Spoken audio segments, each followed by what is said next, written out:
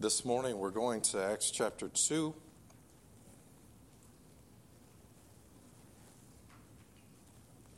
We so often spend time in series and preaching through books that it is honestly discomforting when I'm preparing to preach just a lone sermon, not random, but you get the idea. A sermon by itself. This is one of those occasions. I thought it necessary to preach on the role of parents as we are talking about family dedication today. And this is the phrase that I think I'm preferring as we have thought about these things and prepared for this. I know traditionally it has been referred to in many circles as baby dedication. I think with all that's involved, the fact that this is not just simply us saying, all right, God, the baby belongs to you, but we're actually committing to doing something as parents. Not only that, but as a church.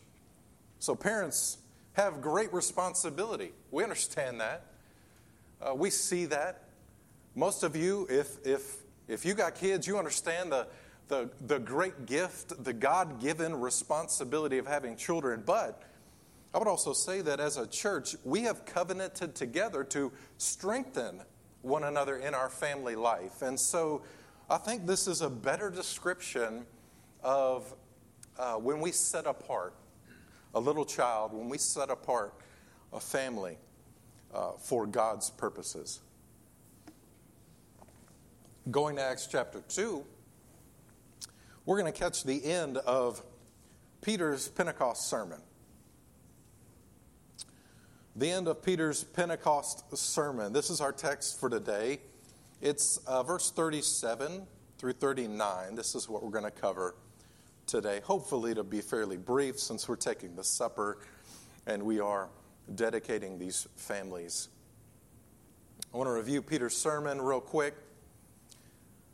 Peter has, upon the outpouring of the Holy Spirit, many people hearing the gospel for the first time, many people coming to the saving knowledge of Jesus for the very first time. Almost all of them really are Jews, so they have a backdrop of the Jewish understanding of the Messiah, and so they are, with the help of the Holy Spirit, hearing for the very first time that Jesus is in fact the Messiah.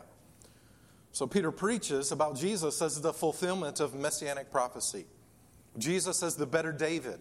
He made it clear that God actually worked through the sinful acts of men to render the Son on the cross as the only sacrifice for sin forever. I hope you catch this. This Jesus, as he says, you crucified. He says, you did it according to the sovereign plan and foreknowledge of God. You thought it was just you deciding to put this man to death because he claimed to be God, or you thought he deserved it. But in fact, it was God putting him up there in order to provide salvation for you. And I say that not to the hearers only of Acts 2, but to you and me. Our sin put him there.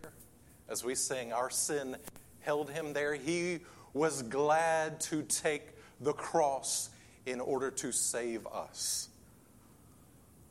This is what Peter preaches about. He further preaches that Jesus rose from the dead, proving his resurrection in the appearance to hundreds. And now this same Jesus, he says, is reigning at the right hand of the Father, and he will reign eternally. That is, in some sense, a summary of the gospel. Peter preaches this, and we note the people's response. Join me in verse 37. Now, when they heard this, they were cut to the heart and said to Peter and the rest of the apostles, brothers, what shall we do? And Peter said to them, repent and be baptized, every one of you, in the name of Jesus Christ for the forgiveness of your sins, and you will receive the gift of the Holy Spirit. For the promise is for you and for your children and for all who are far off, everyone whom the Lord our God calls to himself. Let's pray once more. Father, we truly need your help to understand your word. Send your Spirit to show us Jesus. And as we prayed earlier, we pray again, and let us pray it 1,000,000 times today. Let us be satisfied in Jesus.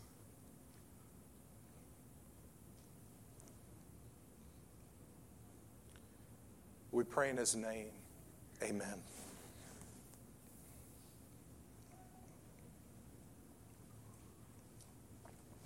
The title, Recipients of the Promise. Recipients of the promise. You see right here in these verses, verse 39, the promise is for you and for your children and for all who are far off, everyone whom the Lord our God calls to himself. So we got to define here the promise very simply. It is the promise that salvation will come to the one who believes, and that one will receive the Holy Spirit, the indwelling Holy Spirit, as we preached about several weeks ago. This is the promise. You believe on Jesus, you believe that his sacrifice was enough. Scripture says you will be saved. And not only that, the helper will dwell in you. The one who helps you to overcome sin in this journey of looking like Jesus more and more. The one who convicts. The one who really opened your eyes to see Jesus in the first place. We see this Holy Spirit comes to dwell. This is the promise. This is the promise. Having heard the gospel, honestly, we could throw the invitation out there right now and say, if you need Jesus, if you don't know Jesus today, you may repent and believe. You will be saved. Your name will be written in heaven. You will be a part of the church, united with Christ. All these things are yours through faith in Jesus and the Holy Spirit, who was working on you, maybe is working on you, will indwell you this very moment. This is the promise. He says, and maybe our focus, obviously, for today, this promise is for you and for your children. So the theme this morning, God graciously brings people near the gospel through believing families. God graciously brings people near the gospel through believing families.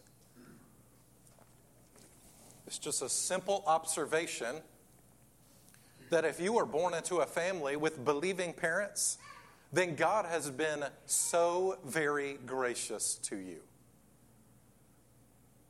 They may not even be good parents, to be honest with you.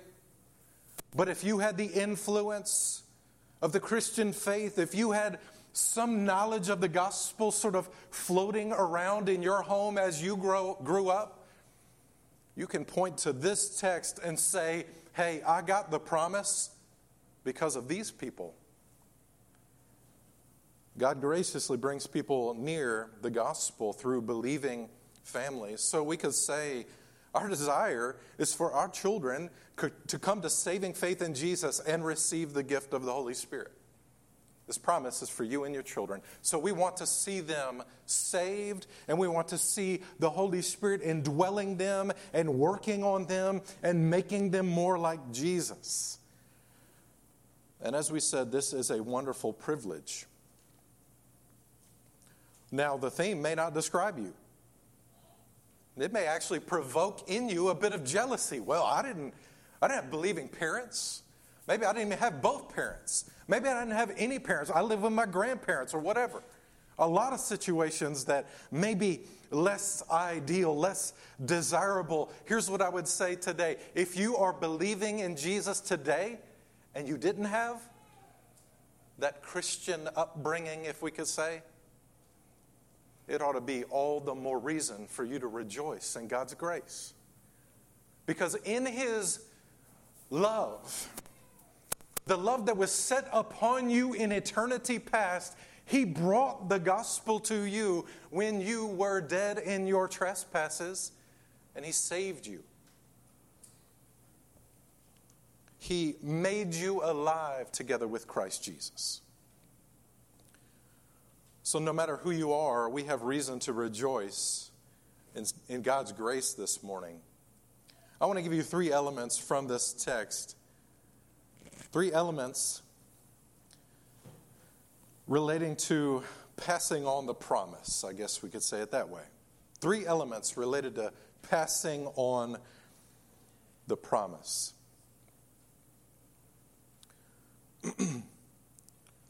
First off, the first element is an expectation of a faith response. An expectation of a faith response. So Peter preaches the sermon at Pentecost, and his expectation and the expectation of the apostles is that people are going to respond. They're hearing about Jesus for the very first time, so they fully expect to see more followers of Jesus come to fruition at this point. There's an expectation of a faith response. I think it is reasonable for us to apply this in terms of the family, for parents, maybe siblings even, to have an expectation for a faith response in their children, in their brothers and sisters, biological. There's 2 elements we see here, revelation and then repentance. There is revelation. God reveals Himself through the preaching of Peter. Preaching at Pentecost. Peter was faithful to preach the gospel and direct people to repentance and faith in Jesus.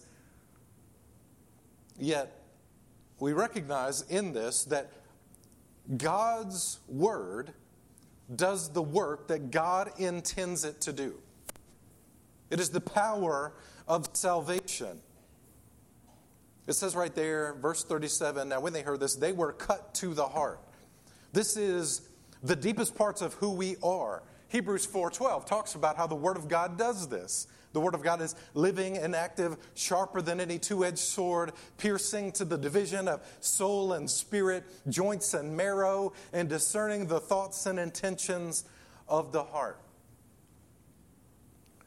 I do my best to keep up with, popular music. I love music, and I like observing culture. And I noticed there was a song recently released, and on Instagram, this artist would frequently repost the comments that people were making about this song. And people would say stuff, man, this song is just so moving, and it gets down deep into who I am, and it touches me, it moves me. Y'all know what that's like. That song that just gets you in the feels. People were talking about this song, honestly, in ways that can only describe the Word of God. There is nothing like the way the Word of God cuts into who we are. There is nothing like the way the Word of God actually judges the intentions of our hearts. You read the Word of God, and it's dangerous because you're going to get hurt. This is why oftentimes when we preach, we don't walk away feeling wonderful, maybe wounded, but in the best possible way. Christian, you know what I'm talking about. Unbeliever, hopefully, maybe, today is that day when you see the Word of God for what it is, the eternal Word of God that will stand forever. They were cut to the heart. Believer, we experience this every time we open the Word, when that conviction of sin comes in heavy on us and we are driven to Christ once again. We see Him for who He is once again, and we're delighted in Him once again, filled with joy in Him once again. Why do you come to church every week? I hope it's because every week we're going to unpack the Scriptures and see Jesus. And every week I hope you're convinced again that He's enough. Not only that, but daily, when you open up the Word of God, when you think upon the truths of God's Word, I hope you're driven to Him again. They were cut to the heart. And their response, what should we do? I don't see this type of urgency in our society. I definitely don't even see it in the church. We hear the Word of God, and if we're truly hearing it, if we're truly interpreting the Word of God, then it requires action. What should we do? You know, I think about reading the times of the revivals in America's history and the history of England, and those occasions when upon the preached Word of God, people would be crying and on their faces on the floor. I don't know if we'll ever see that again, but we resort to, hey, let's do whatever we can to get people to show up at church. Whatever is needed, we'll do it. And then the church loses its voice because it sounds like everything else. A product to consume, a business to run. Certainly not representing heaven. They were cut to the heart. I'm moving too slow. In this revelation, they were cut to the heart, but they were also called. 39, he says, for the promises for you, for your children, all who are far off, everyone whom the Lord, our God, calls to himself. This kind of call must be distinguished from what Peter did. Peter preached and said, everybody, God demands your worship. Come to Jesus. That was what we call a general call. This right here is a little bit different. It's what we call the effectual call. It's the call that results in salvation. Matthew Barrett describes it this way. He says, God has chosen his elect in eternity, not on the basis of anything foreseen in them, not even faith. At the proper time, he calls those whom he has chosen to salvation in his Son, bringing to fulfillment what he decreed from all eternity. And I would point to Zacchaeus in this matter. You remember what happened to Zacchaeus? He's up in the tree. He's interested in what's going on with the Jesus cat. Jesus, in this whole crowd, says, Zacchaeus, hurry and come down. I'm going to your house today. Well, don't I get a say in this matter, Jesus?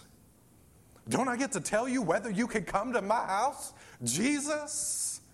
No, Jesus inserts himself into Zacchaeus' life in a saving and transforming way. And you know what? It all happened with Zacchaeus being glad about it. That's exactly what happened when you were saved. God invaded your heart and mind and said, you belong to me. And you said, yes. Yes.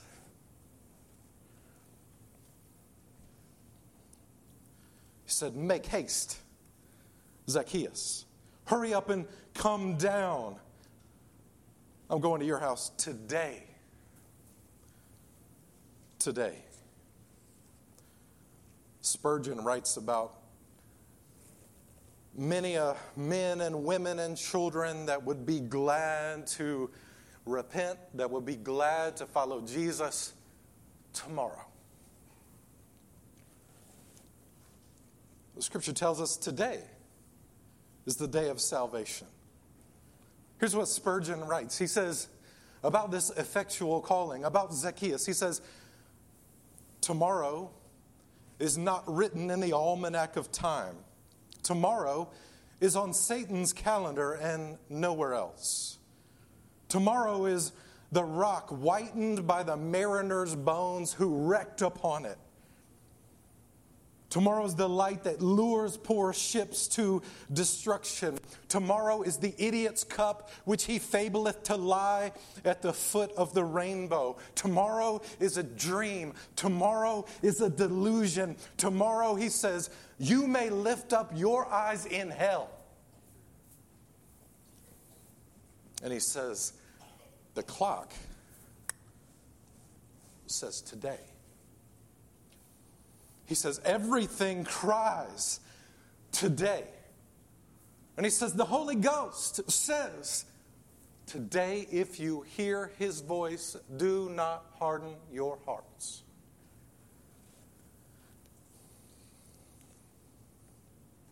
If you can hear about Jesus today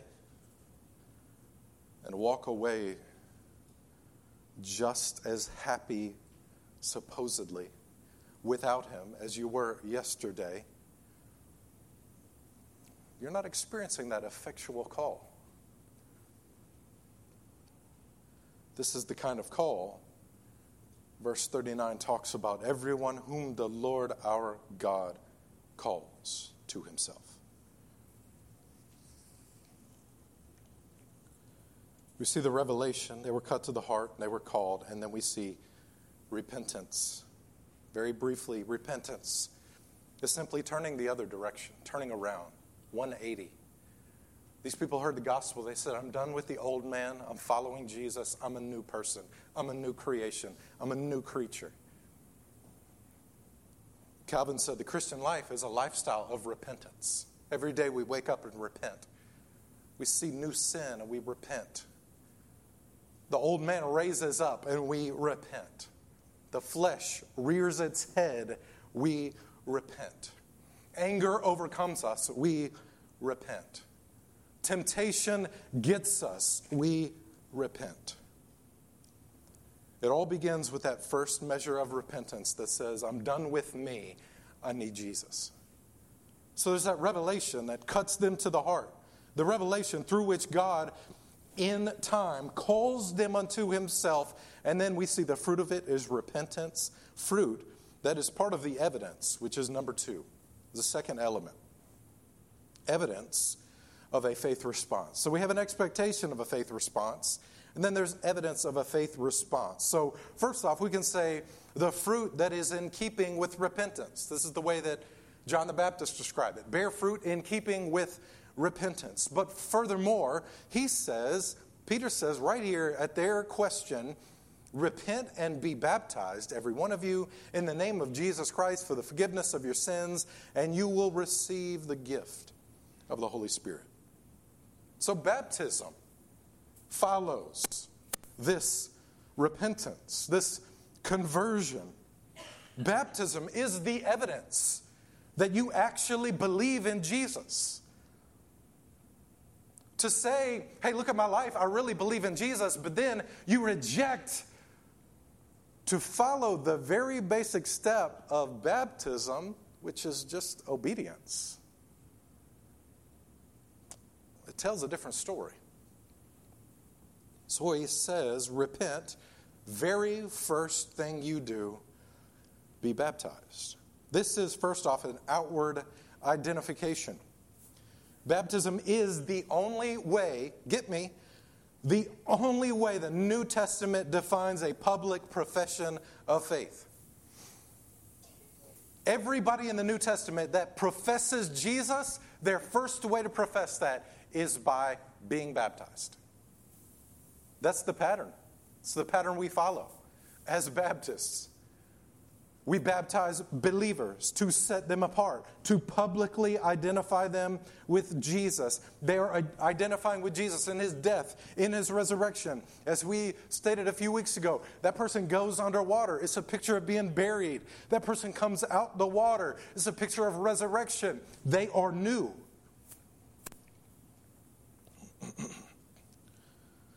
If you want to declare to the world that you belong to Jesus, the New Testament says, be baptized. It is, in many ways, a symbol, much like the way we wear wedding bands. Not that anybody would try, but people see that I'm married by this band around my finger. I've actually had some coworkers at some point say, I'm going to put this in a sermon. It's going to be online forever, but I'm about to say it. My wedding band is tattooed on my finger. It's tattooed because I lost 3 wedding bands, okay? But when you're in conversation in public places and people want to say, wow, you must be so committed that you got your band tattooed on your finger. I say, yeah, I'm that committed. I'm that committed. No, truth is, I just can't keep an actual ring. It says something to the world, right? I belong to somebody. This is what baptism does. Publicly, I belong to Jesus. It's an outward identification, but it's also an inward confirmation. 1 Peter 3:21 talks about baptism as an appeal to God for a good conscience. Here's what I'm convinced from the Scriptures. If you say you're a believer in Jesus, yet you're not baptized, then you are unsettled. Your heart and your mind are unsettled because you continue to disobey God. We could point to this inward confirmation once again through a wedding ring. A wedding ring confirms my wife and my one flesh. I see it on her finger and I say, hey, we're one. It confirms that we have been made one. And when we recall that time where we were immersed in those waters, maybe you can remember when you were immersed in that water and you said once and for all, I belong to Jesus and he belongs to me. It's an outward identification. There's also an inward confirmation. Move on to the third element. The third element is an encouragement toward a faith response. Here we see the role of parents become more clear. I want to give an explanation of the other words here and not just focus on parents, but we will focus on parents. The text says, this promise is for you and your children and for all who are far off. As you see, children and those who are far off are set sort of next to each other to equate to those who are near. That's where our thing comes in. Those who are near and those who are far off.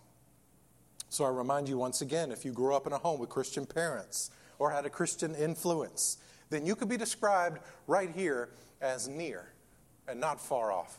Not the nations who will take the mission of the church over centuries to hear about Jesus. You get to hear it basically from the time you're born. So those who are near and those who are far off. And let's focus in on the parents' role as those ministering to those who are near. I'm going beyond this text right now to explain a few things about parenting. If you want to see the promise passed on to your children, and this is no guarantee, it's about who the Lord calls to himself. If you want to see this promise passed on, then I would encourage you just in these few ways. But before we get to that, I don't want you to go too far to the right or to the left, if you will. In saying that it's up to the Lord doesn't mean that you are hands off. Well, let's just sort of figure out, what they really believe on their own and let them sort of work through these things. And no, you teach the gospel. You teach them about the God who created everything, the God around whom all things revolve and in whom all things consist, Colossians 1. That's about Jesus. You teach them these things. You feed them these things so that one day, by the goodwill of God, according to the work of the Spirit, they would come to saving faith. So don't be hands off. We see that in our world, right? Let them figure out what their gender is. No, you help them understand. Just like you help them understand the gospel. You teach them right and wrong based on God's law, not something that we make up. On the other hand, maybe you're not the hands-off kind of person, but maybe you think somehow this is under your control. That it isn't based on God's sovereign work in the hearts of his imagers. Maybe you think somehow you can You can create faith in your children. Nope. You know how we do this? Oftentimes, we manipulate our own children, manipulating them into praying a prayer, doing something that is not resultant of an inward change, not a result of the Holy Spirit's work. But look, young children will do a lot of things to make their parents happy. We need to be careful. Don't go hands off. But don't think that you can create faith in them. The Bible gives us basic guidelines. As we read earlier, Deuteronomy 6 tells us first off about how to create a godly atmosphere. Made the mistake of not marking my Bible.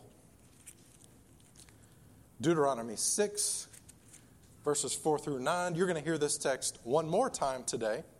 Here's what it says. Hear, O Israel, the Lord our God, the Lord is one. You shall love the Lord your God with all your heart, with all your soul, with all your might. These words that I command you today shall be on your heart. You shall teach them diligently to your children. Shall talk of them when you sit in your house, and when you walk by the way, and when you lie down, and when you rise. So is there ever a time we should not be making the Word of God central in our home? No. It says, you shall bind them as a sign on your hand, and they shall be as frontlets between your eyes. You shall write them on the doorpost of your house and on your gates. Does that mean you need to put Bible verses across the top of your door? Maybe.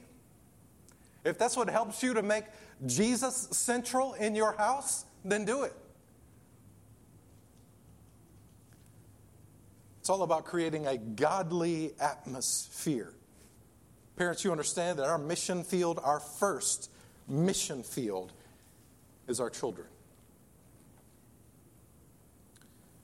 It would be ludicrous to think about the nations and then to neglect the spiritual condition of our own children.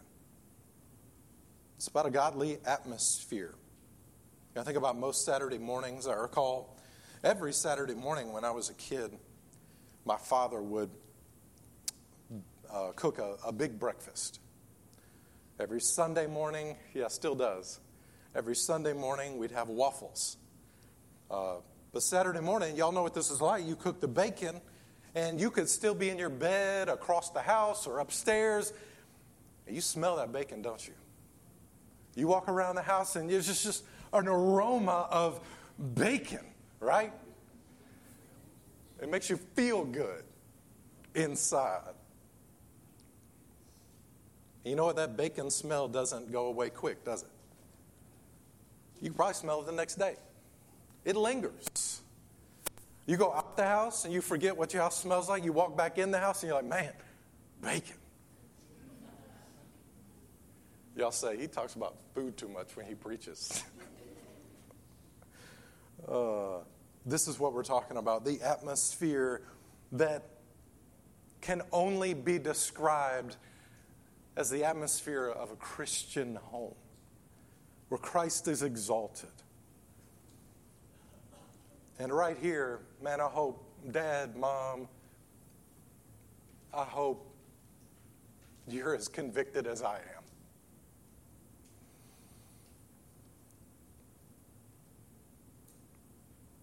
This is our responsibility.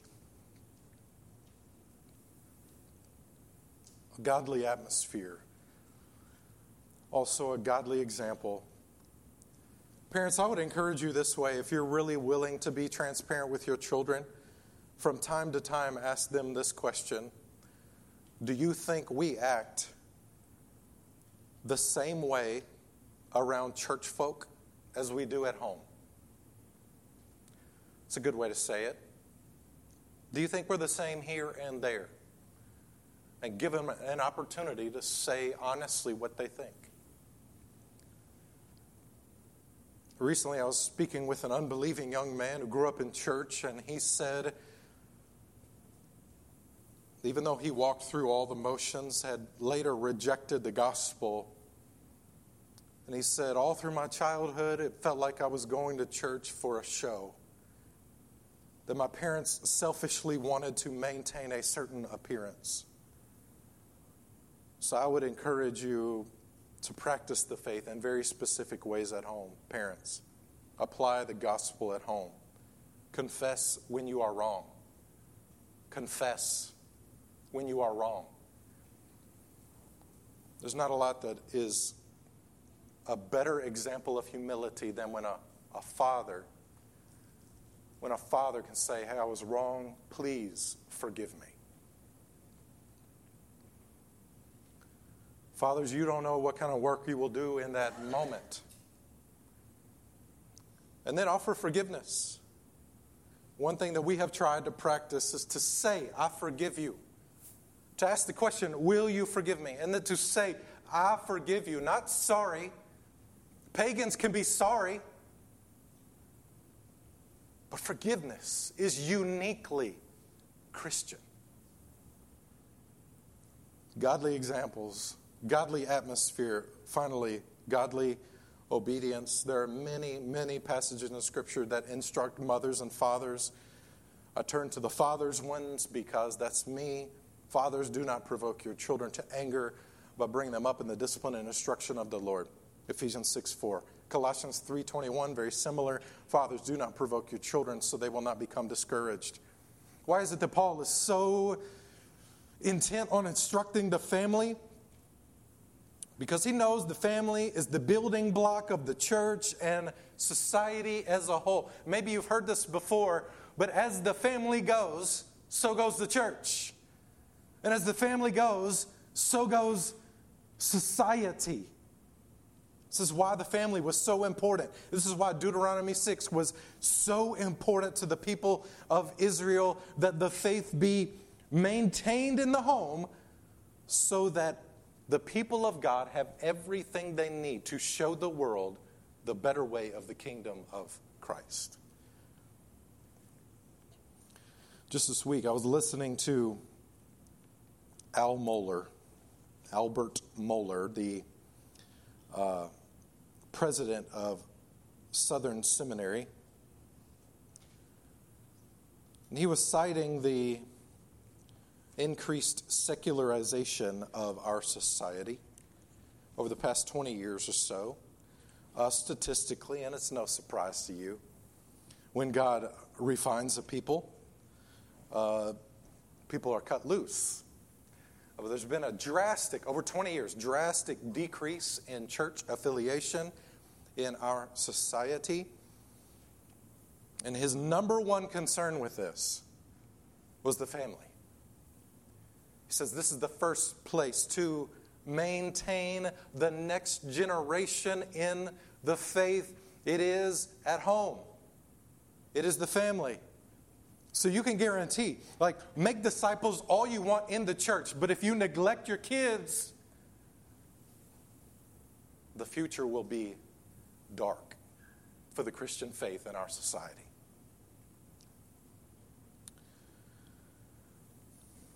I want to read what God intends, Psalm 78, and forgive me if this is clunky as we finish. Psalm 78. Beginning in verse 4, he's just talked about the things, the hidden things, the dark things that people do not readily know about God, the things that God has revealed to his people, revealed through his word. Verse 4, we will not hide them from their children, but tell to the coming generation the glorious deeds of the Lord and his might, the wonders that he has done. Verse 5. He established a testimony in Jacob and appointed a law in Israel, which he commanded our fathers to teach to their children, that the next generation might know them, the children yet unborn, and arise and tell them to their children, so that they should set their hope in God and not forget the works of God, but keep his commandments, and that they should not be like their fathers, a stubborn and rebellious generation, a generation whose heart was not steadfast, whose spirit was not faithful to God. You see in these verses what God has prescribed. And it's not just about our kids, and I know you folks that are a little older, you can see. Maybe the successes and the errors that have been multiplied in the third generation. Some of you, even the fourth generation. You see what God intends. When we teach our children, it's not just one generation we have in mind. It's every generation to follow. Peter says this promise is for you and your children, those who are far off. Psalm 78, those even unborn. This promise is for you. God graciously brings people near the gospel through believing families. I would encourage you as we respond to the word today, parents, maybe there's a measure of repentance that needs to happen. Maybe you need to recommit to your job, your responsibility as a believer. Not just teaching morals, not just teaching being a contributor to society, but teaching Christ. Not just teaching right from wrong, but teaching about the very nature of the God that you hopefully so intimately know. Maybe it's repentance today. Maybe child of whatever age. Maybe today is the day of salvation. I know it is. Today is the day of salvation. This promise is for you. Believe on Jesus, be saved. You will receive the Holy Spirit. Let's respond to God's word. Pray with me. Father, oh, it's so good to read your word, to hear your word, to hear your saints affirm your word. Father, we pray that in these times of reflection, response, maybe it's not even anything public, but Father, we know that your work has to happen in our hearts, in our lives. So we pray that you would do that. Don't allow us to turn to other things, turn to even other gods, other thoughts, today's thoughts, tomorrow's thoughts, next week's thoughts, work thoughts. Whatever it is, Father, let us focus on the truth of your Son, and let us delight in him this morning. We pray in his name once again. Amen.